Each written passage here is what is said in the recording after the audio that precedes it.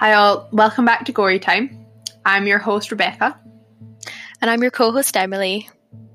So Emily, in the last episode we spoke about Peter Tobin. Now Tobin is actually one of the main suspects, from the public point of view anyway, in the Bible John murders.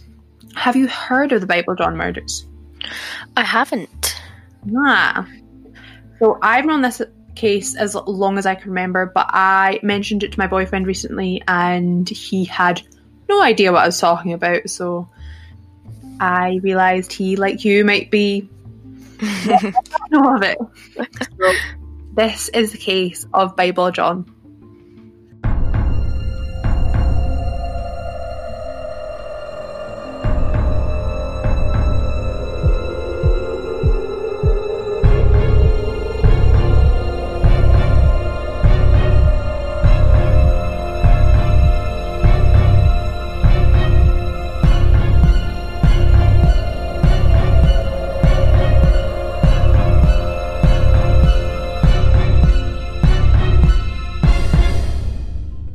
On a February night in 1968 in the Barrowlands Ballroom, the night was being danced away. It was a Thursday night, which was over 25s, or as the locals knew it, Grab a Granny night.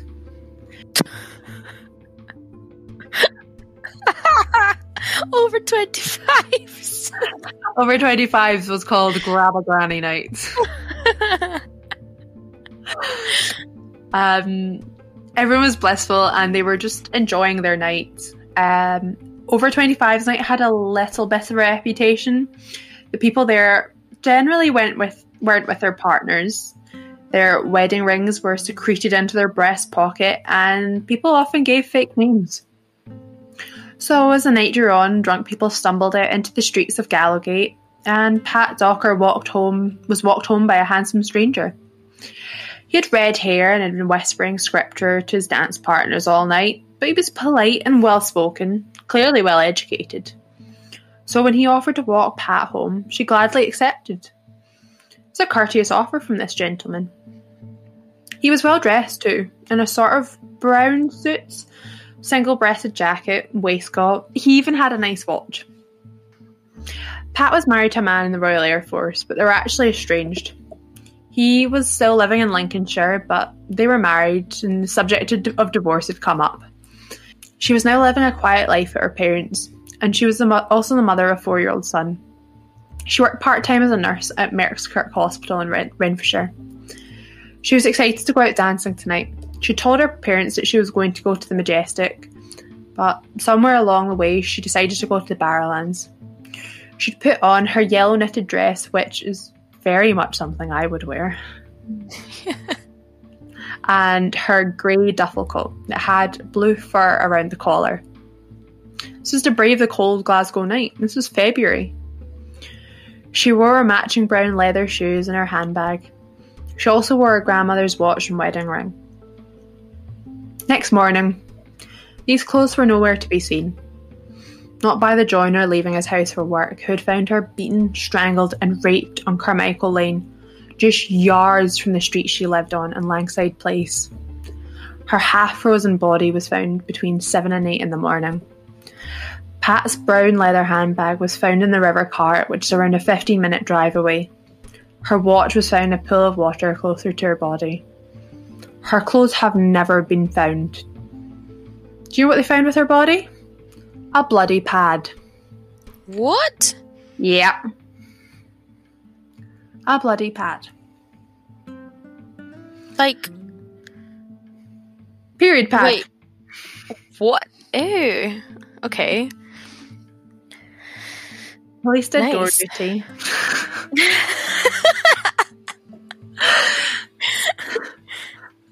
Police did door duty soon after her body was found, and someone had actually heard a woman screaming, "Leave me alone," the previous night.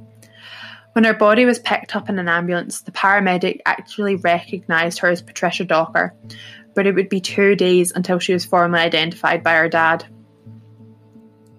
Patricia's post-mortem found that her cause of death was in fact strangulation and she had been raped. And she was in fact on her period.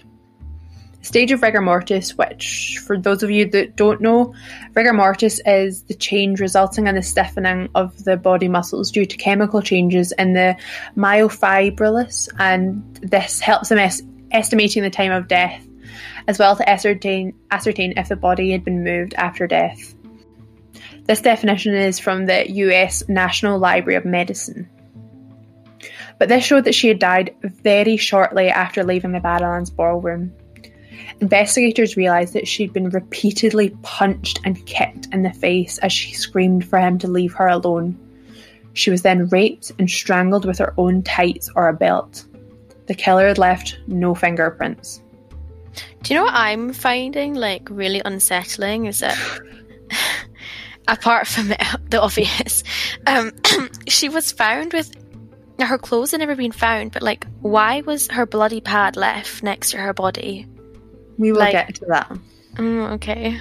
You will see something. Okay. The news of her fate graced the papers the next day, but no one really noticed. Crime was high in Glasgow in the 60s, which is now a lot better, with only 64 murders from 2019 to 2020. There were razor gangs in Glasgow and a lot of sectarian violence. If people don't know, Glasgow has a long history of violence between Catholics and Protestants because when the Irish Catholics came over during the potato famine, they needed jobs and would work for less than the Protestants who were already living in Glasgow. And because of this, there was violence and then revenge attacks. And then 140 years later, there's still tension to this day. Anyway, violence in the 60s was unfortunately common. So although this was sad, it wasn't unexpected. And this murder shocked and really affected those who knew Pat, but for everyone else, nothing changed. Police's investigation had them looking at the Majestic initially, as that's where she told her parents she'd gone, but when no one'd seen her there, they expanded, and after 3 days, 3 long days of investigation, they found she hadn't even been there. She'd been at the Barrowlands. They expanded their search, and they found that she had been dancing with a handsome redhead. None of her friends or colleagues at the hospital knew anything about this guy, and their investigation kind of stalled out, and eventually no more tips came in and Pat's murder was cold. 18 months later, on the 18th of August 1969, February frost had long thawed, and whispers in the Barrowland ballrooms about the murdered girl who had been last seen there, a faint memory. When Jemima MacDonald, who also went by Mimi, asked her sister Margaret to look after her 3 children, she fancied a night on the town. Margaret was more than happy to oblige. They always did this for each other. Jemima did herself up, did her makeup, and then she dressed in her black pinafore, paired with a frilly shirt, off-white slingback heels, and her brown woolen coat and black patent leather handbag. She took her kids to her sister. Margaret probably told her how nice she looked, brought the kids inside, and told her to have a nice night with a cheeky smile. You know, like sisters do. Mm-hmm. Jemima met up with her friends at Betty's bar, and they chatted to a man. He was handsome, tall man in a blue suit, who had red hair. But she left him and they walked across the road to the Barrowlands ballroom on this Saturday night, expecting a fun night together. Jemima was approached by the man she'd spoken to earlier. He asked her if he could have this dance, and Jemima said yes. She enjoyed his company, so when the song ended, she kept talking to him. He was nice, a little shy, and he did this thing where he'd quote scripture to her. She was polite, so she nodded and sounded interested.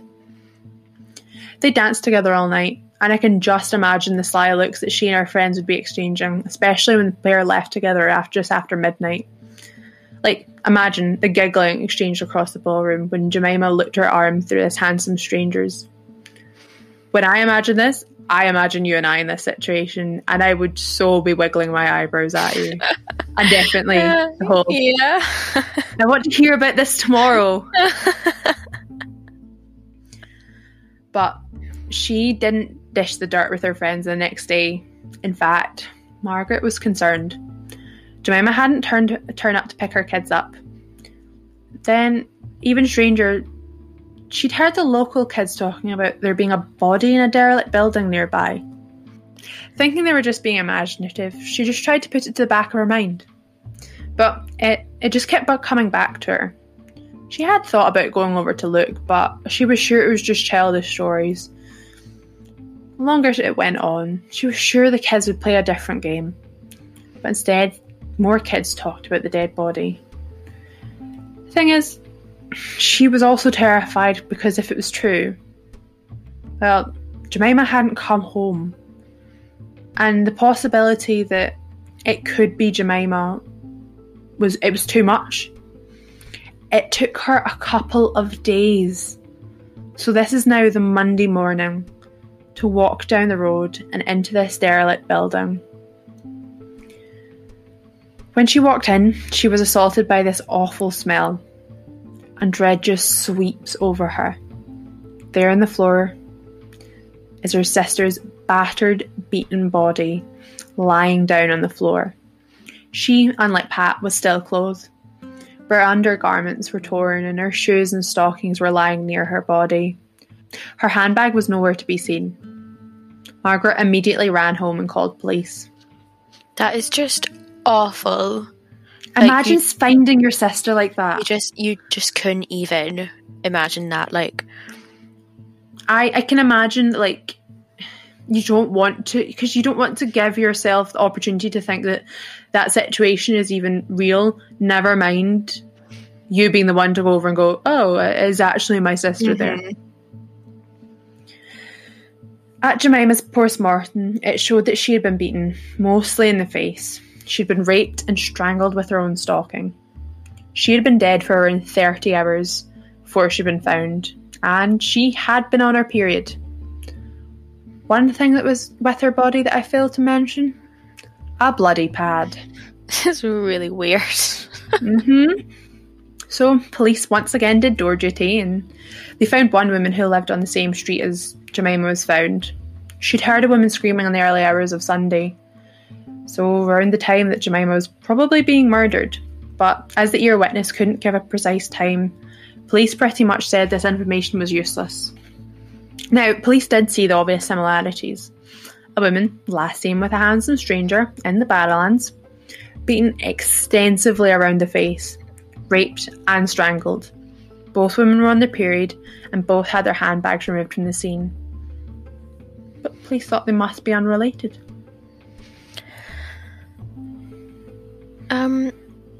That's weird. I mean, how do you come to the conclusion that something that specific is unrelated? It's so specific.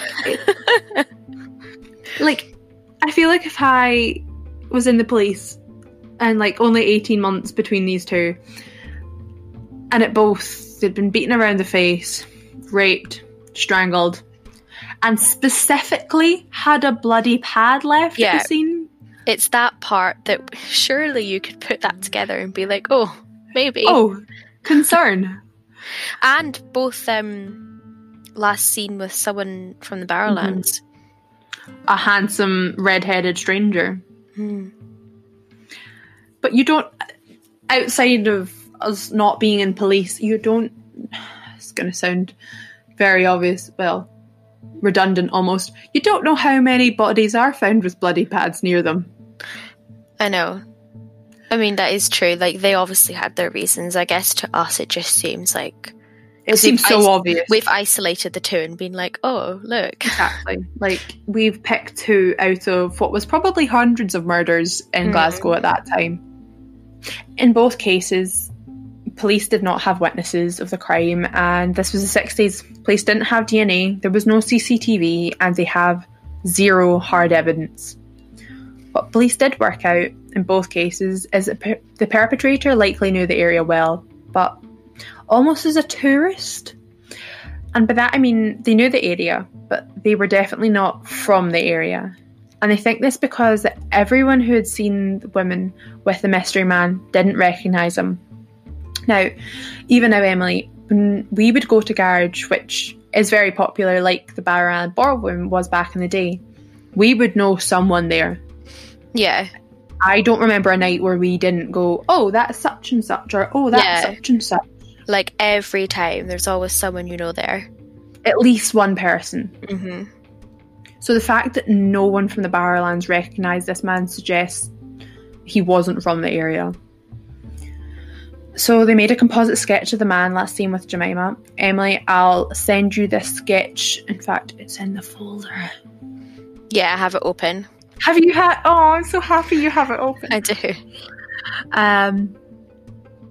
It'll be on our website, Instagram, Facebook. So how would you describe this guy? I don't know, like... I don't... Do you know who he reminds me of? Who? My dad when he was young. Do you know what? I was thinking that I didn't want to say it because he does look like my dad.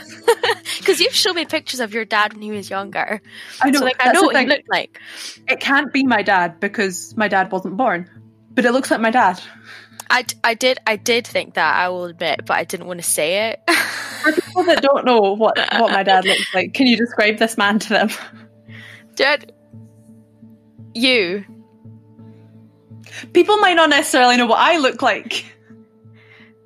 I don't know, because I feel weird describing your dad. I don't know why. No, the man. You don't have to describe my dad. This episode is not about my father. See, now I feel weird if I say creepy, because I've just finished saying that.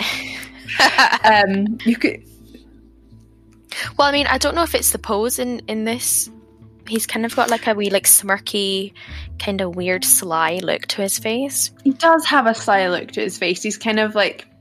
I mean, for me, the main similarities to my dad is the fact he's ginger. Ginger, yeah. Yeah. But he's got quite a thin face, quite a small nose, like high cheekbones, I'd say. Yeah. And he has this kind of sly look in his face, which I'm not surprised. He kind of looks sleazy. I mean, that's how I'd describe him if I saw him. Yeah, that's the thing. Like, I don't know what I'd think if I saw him. I think if I saw him, I'd be like, "You look like my dad." I think that's the main thing I think. I don't know if me thinking that he looks sleazy is anything to do with me knowing that he's. You know he's a creep. Yeah. Like, maybe if I didn't know that, then maybe I would understand why these girls were, like, attracted to him, but and that's the thing, like, he's wearing a very nice suit in a working class part of Glasgow. I can see the attraction, let's say. Yeah. I can see that this well-groomed, well-educated man would be like, ooh, to women that might not be used to that. Yeah, that's true. I can understand that, I guess. So this is actually the first time in Scottish history that a composite drawing had been used to try and apprehend someone. It seems that the reason it hadn't been done before is because police were worried about legal challenges brought by defence if this is how they'd identify their suspect. So one funny part is that the police, male and female, went undercover in the Barrowland Ballroom. Not the funny part. Good idea. Funny part is the task force who did this, who were called a Marine Formation Dance Team, and some police said that they really improved their dancing during this case, and the female police officer said that they put so much effort into getting ready. They had different outfits so they wouldn't be recognised, and they would spend hours doing their makeup. But the Barrowland Ballroom also lost a lot of patrons during this time. Police murmured about police being around. Now, like the case of Pat, both of these nights were over 25 nights. And these were synonymous with cheating, and honestly, going to one of these nights is something you'd want to keep a secret. So police had to reassure the public that every tip they would get would be kept completely confidential. And if someone did contact them, there'd be no questions asked and no judgment would be made. I don't have any explanation for this, but if someone has a tip, then I hope questions are being asked, because I'd want to know more. But basically, people are told, if you're cheating, we'll keep it hush-hush. So just like in Pat's case, there were no good tips. Nothing they didn't already know anyway. So to try and get more interest, Jemima's parents and 6 siblings offered a reward of £100, which equates to £1,929 today. Not a small amount. No. So police kept up their undercover operation until October of 1969, with nothing other than new dance skills they'd gathered. So how long was that? A year? Or less than a year? No, it was like 2 months. Oh, right. Yeah, okay. I think it was actually 6 weeks. It was from the tail end of August. Oh, okay. It was 2 months, tail end of August to late October. Also in late October of 1969, Helen Puttock and her husband George had just returned from being stationed in Germany. He was a 10-year veteran and a corporal in the army. They had been back in Scotland for so little time that they had been boarding at Helen's mum's house, which was on Earl Street in Scotstoun, which is in the West End. From what I can tell, George was a nice husband. He wasn't super keen on Helen going out dancing though, but he wasn't really used to this. But she was going out with her sister and some friends from the neighbourhood. She and the girls had done this loads when they were younger. George told her to enjoy herself, and he would look after their 2 little ones, 5-year-old David and little baby Michael. And what makes me think that he was a little sweetie is that he gave her a 10-shilling note for a taxi home at the end of the night. Oh, I know! He just seems so sweet. I know, that's so cute. Jean, her sister, often went by Jeannie, and she arrived in the early evening, and the two, all done up. Helen wore a black sleeveless dress and a faux ocelot fur jacket, and they got the bus to Barrowlands. Sisters had seen the notices about Bible John and the notices about Jemima MacDonald's murder. They knew there was a predator had been in the Barrowland ballroom, but they weren't worried. They were going to be together, have some fun, and just enjoy being back together. So back home, George decided to stay up and wait for his wife. He was slightly concerned, but he knew that Jeannie and Helen wouldn't leave each other's sides tonight. But he just had a bad feeling in the pit of his stomach. He was going to wait up until Helen got home. And she would tell him about her night and they'd go to bed. 2 a.m, George was really worried. Where was she? It closed at midnight, and even though she could be waiting a wee while for a taxi, surely not 2 hours. By 3 a.m, George nodded off, despite his best intentions. I hate that feeling of just, like, waiting. You know, that feeling he must have had, like, literally just having to wait, and you just sit there worrying. Like, what is happening? Yeah. What is she seeing? What is going on? I hate that so much. Mm-hmm. And there's just nothing you can do but wait. You just got to wait for her to come home and hope you're wrong. But back to the Barrowland ballroom, Helen, Jeannie and their friends had made it there in one piece. They'd made an earlier stop at a local bar and arriving at the Barrowlands for 10 p.m. No concerns, no worries. They all danced and had a laugh, and at some point in the night, Jeannie and Helen started talking to 2 men, John and John.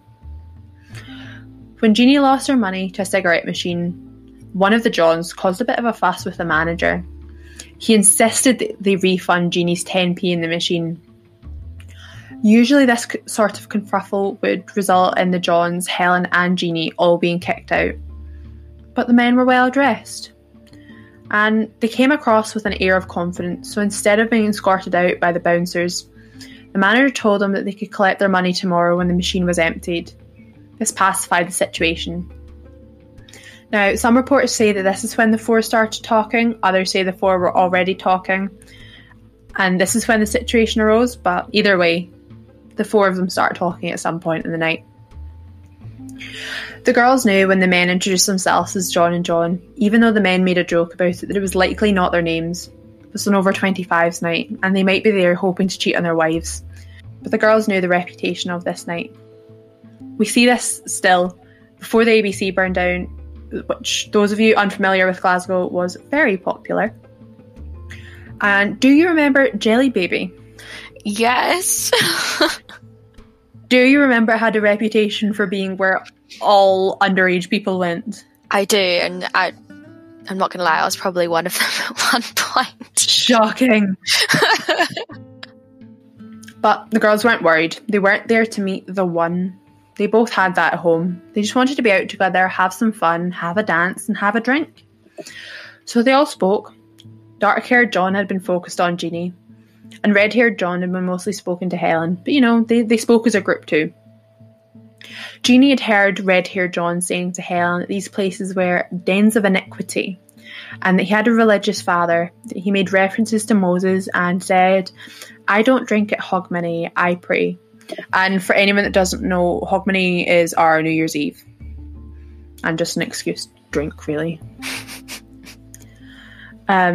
She noticed that he started a lot of sentences with, "as the Bible says." Weirdly enough, he said to them that women that went to these places were adulterous.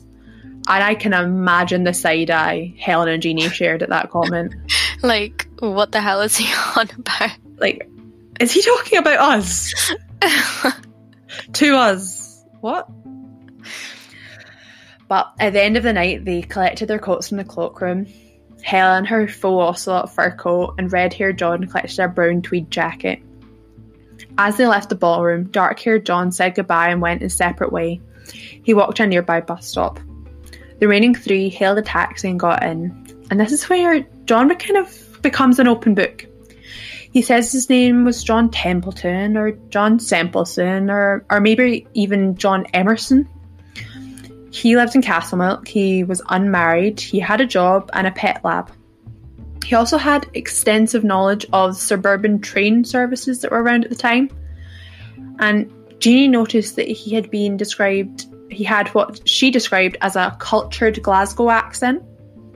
That he was handsome, approximately 25 to 30 years old, nearly 6 foot, slim, that obvious red hair, blue-green eyes and good teeth. But one of his front teeth was slightly overlapping the other. He smoked and his brand of cigarettes was Embassy, and notably he had smooth hands, neatly trimmed nails, and they were clean. This is notable for the area of Glasgow that this was. As a majority, it was very working class.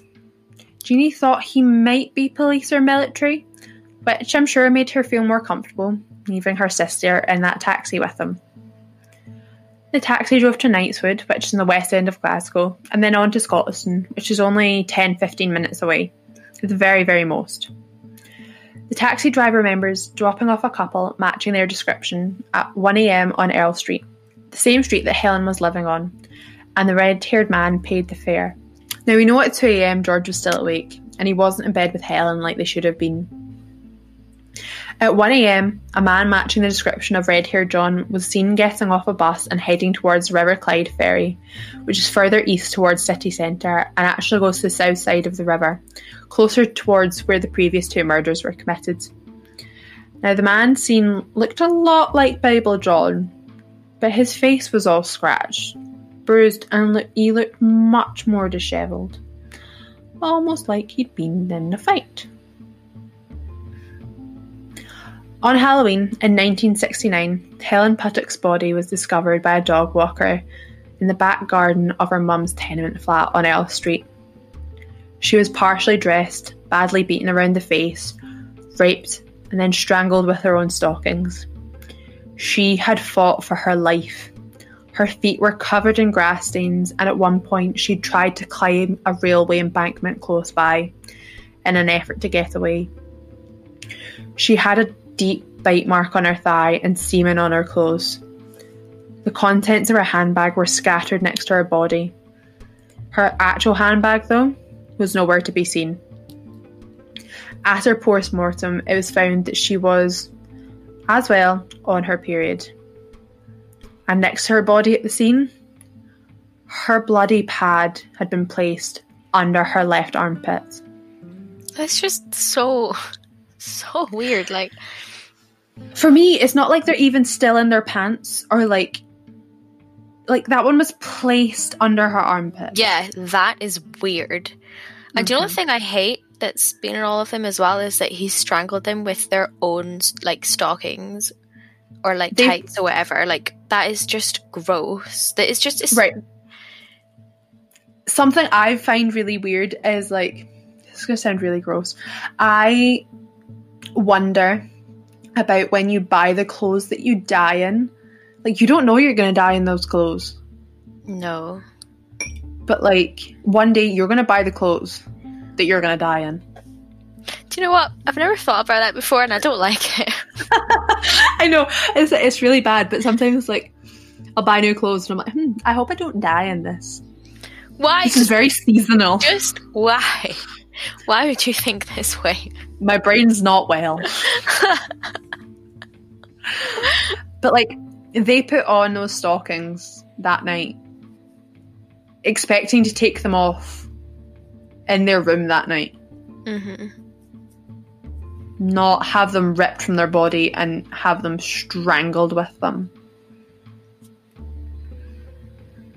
I wonder if it's a thing that it's obviously like he obviously likes the fact that it's theirs and he's strangling, or maybe it's that he doesn't have anything with him at the time. I have theories at the end. I will tell you mine.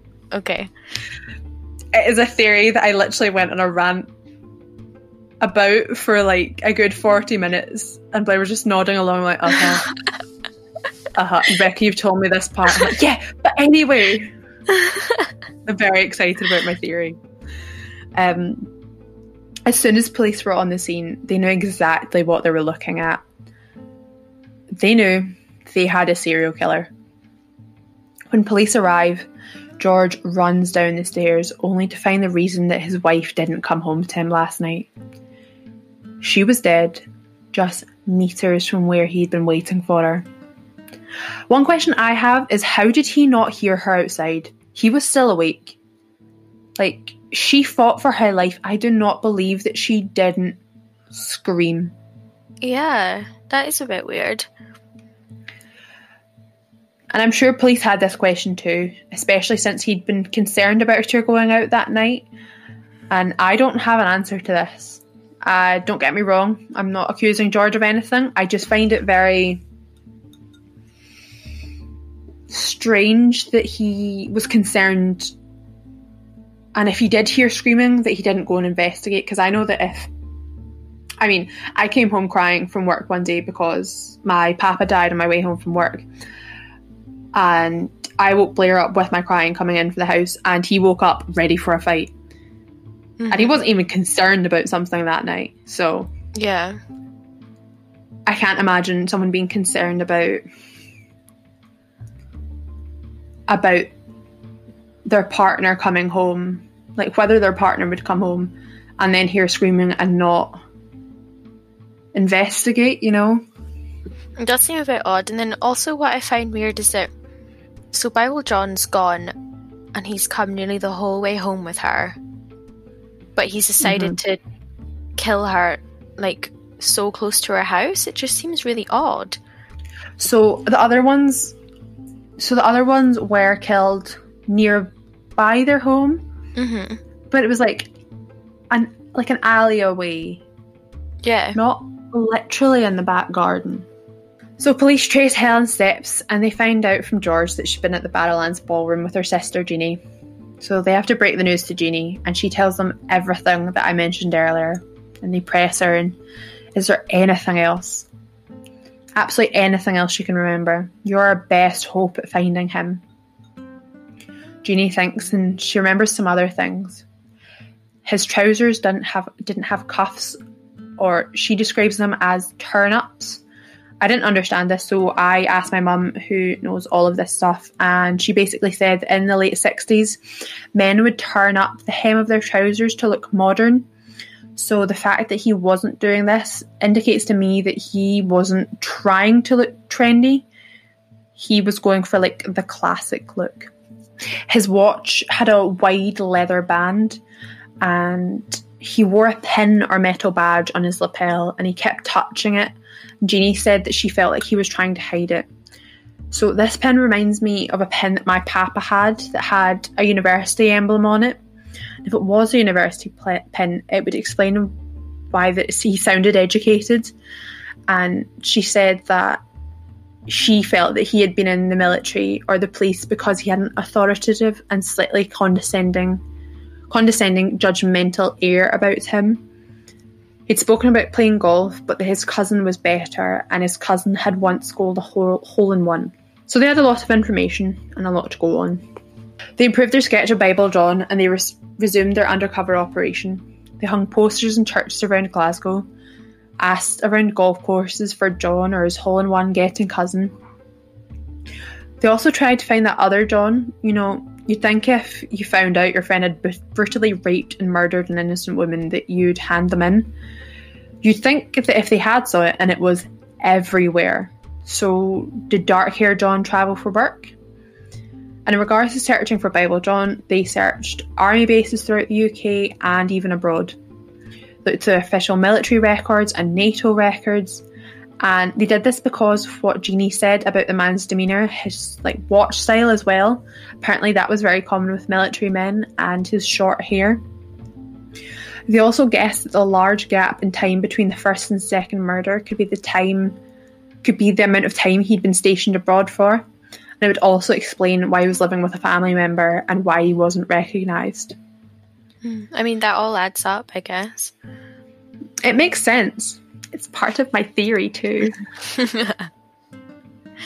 So police even looked at hairdressers to see if they recognised the man's hair and hairstyle. But this is Scotland, and being ginger is very common. They looked at dentists to see if anyone recognised teeth, but a lot of people had similar teeth like this. And every single one that they found was a dead end.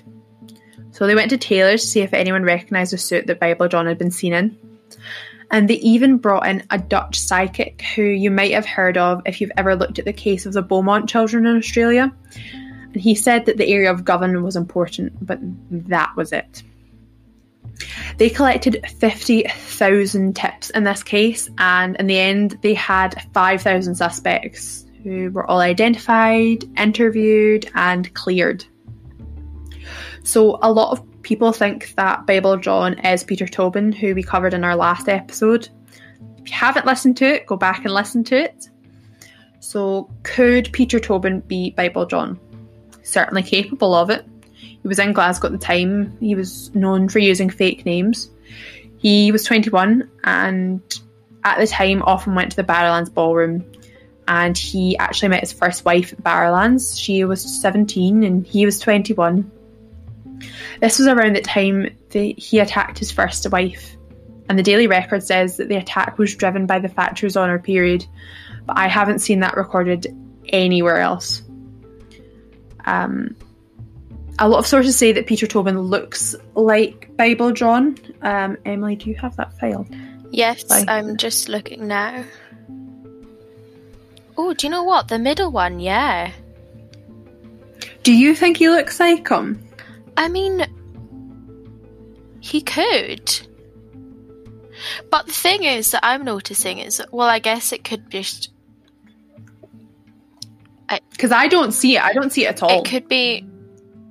The face shape is... I mean, the chin kind of looks similar to me, I guess, but also Peter Tobin's eyebrows are really, really dark, but then this guy's eyebrows could just be not drawn that dark. I see no similarities, and I think that something that was common in everyone else's reports on this guy was that he was ginger, and I don't think he looks ginger now. I know we mentioned his niece in the last episode, and she is very ginger, but I don't see Peter Tobin being ginger. Yeah, the eyes just look really different.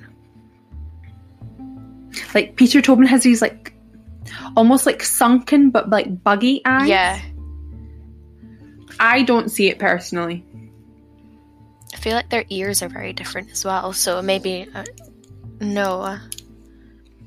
I think the closest that they would look the same is this middle picture of him with the dark hair, and then this one. But then when you look closer, they don't really have many similarities.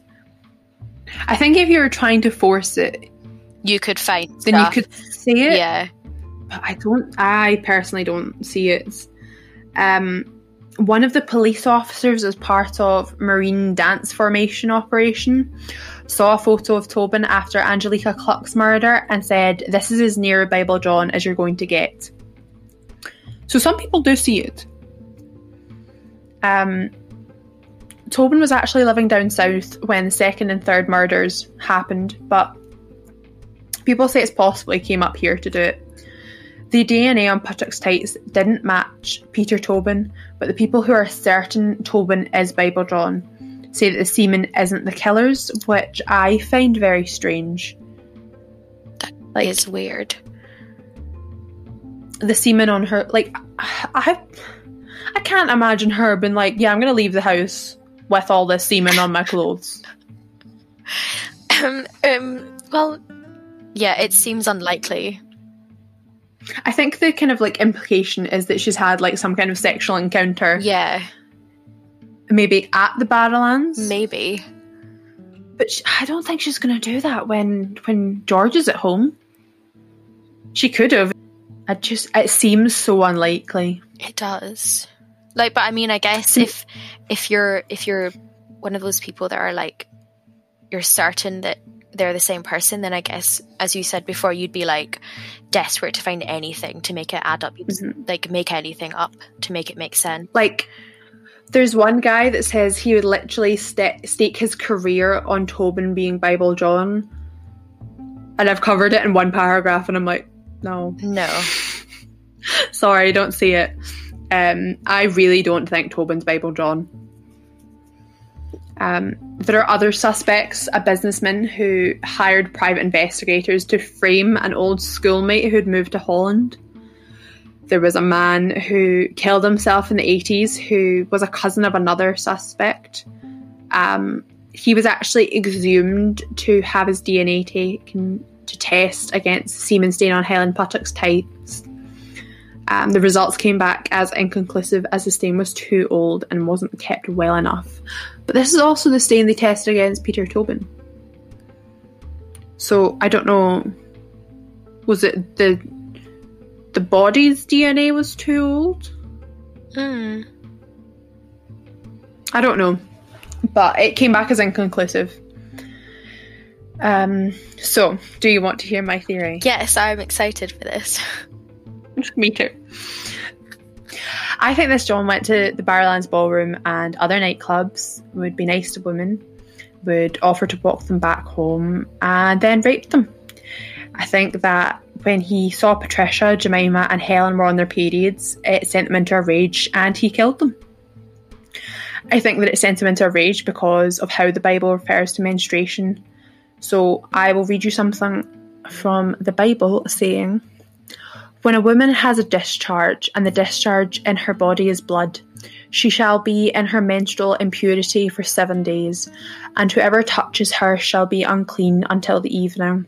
And everything on which she lies during the menstrual impurity shall be unclean. Everything also on which she sits shall be unclean.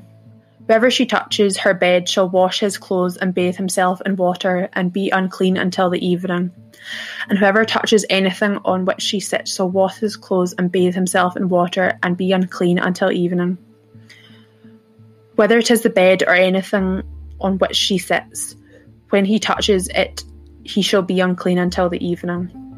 And I found so many of these references to women being unclean and just basically like worthless on their period and being just demonized for this natural thing that women can't control. But this man grew up in a very strict religious household, and he could have believed this. He could have wanted the gratification of rape.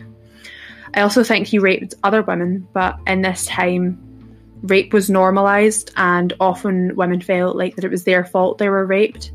And they may have thought because that these were over 25s nights that had a bad reputation, that the possibility and the burden would have been put on them, that their husbands in the community may have said that they were to blame for this awful thing that had happened to them. And I do think this was someone in the military because of the long time between Patricia's murder and Jemima's, and because of how close Jemima and Helen's were.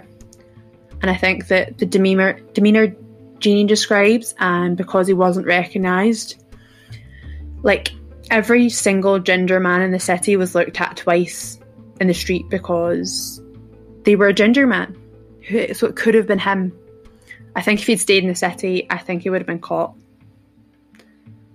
So I think it was some military guy who raped women And the fact these 3 women who were on their periods sent him into a rage, so he murdered them. And I think that I think they were going to be raped that night by him. I think he decided that. And the fact they were on their periods meant that he felt like he had to kill them because he was mad. And you know, he was now unclean. I feel that this whole unclean thing kind of could maybe make sense of maybe why his hands were so, like, his nails were so trimmed and clean all the time. Like, maybe he has this whole thing with staying clean because he's been in contact with these women who are unclean from being on their period. He's just trying to, like, purify himself. I think it's good. It sounds like a good theory. I mean, thank you. It's I mean, it would all make sense that, like, he's away on deployment and these long times between the murders, like, that would make sense. Yeah, and, like, I think mine makes sense, but I also know that mine is built around the facts that we know. So, like, of course it fits because I've built it around that, but I don't think the Peter Tobin thing fits. Yeah. After Helen's murder, there was no similar murders committed. So, do you have a theory? Me? You. Well, I don't know. I thought, I was thinking about something, you know, that they were like the 2 Johns, that maybe the other John it could be some sort of, like, thing that they do together, but then that guy left and he wasn't a part of that whole thing. Yeah. So, but I thought it was a bit weird that it was 2, like, guys who are quite friendly, and then also that the other John didn't say anything afterwards. Like, he didn't come forward. I don't like that. And maybe he was, like, worried that because he had spent so much time with this guy, he would then be viewed as, like, dodgy or whatever. But, or maybe he had left and didn't know about it. But because so this other John could have, like, if red-haired John was in the military, dark-haired John could have known red-haired John from the military, and they just both got deployed at that time. Yeah, that's true. So, those are my thoughts. I don't know though. And then there was also when you said about the semen not matching the what was it that it didn't match the killer's DNA. So the DNA didn't match Peter Tobin's. And it was. Yeah, and there's inconclusive about another guy whose cousin was also a suspect, but then they exhumed this other guy, and it was inconclusive, and they say that the stain, well, the DNA was too old, so I don't know if that means the stain or if that means the dead body. Yeah, it was the part about when we said that the people who are certain that Peter Tobin is Bible John, they think that the semen isn't the killer's. Yeah. So they're thinking, that's what then made me think, what if it was that other guy? Like, what if he did have something to do with it? And it was his. Does that make sense? Like, he went to get a bus as, like, a sidetrack kind of thing? I don't know. Like, it just seems a bit weird that there were 2 guys there together who were that friendly and had a whole joke about them both being called John and John, and then just the other one left and had nothing to do with it. I don't know. But I mean, I guess, but, like, that's almost like you getting a taxi back to Bridge of Weir after a night out, and when I still lived in Glasgow, me getting a different taxi. That's true. I don't know. I mean, this is my first time hearing it, so I don't... Very true. My theories are probably, like, all of they're baby theories. Mess all over the place, because there's all this new information. They're uncooked. Yes. So, let us know what you guys think. Do you think Peter Tobin did it? Any suspects that you like? Or do you think they're unrelated murders? Because some people think these are unrelated. I disagree, but... It's just that bloody pad thing.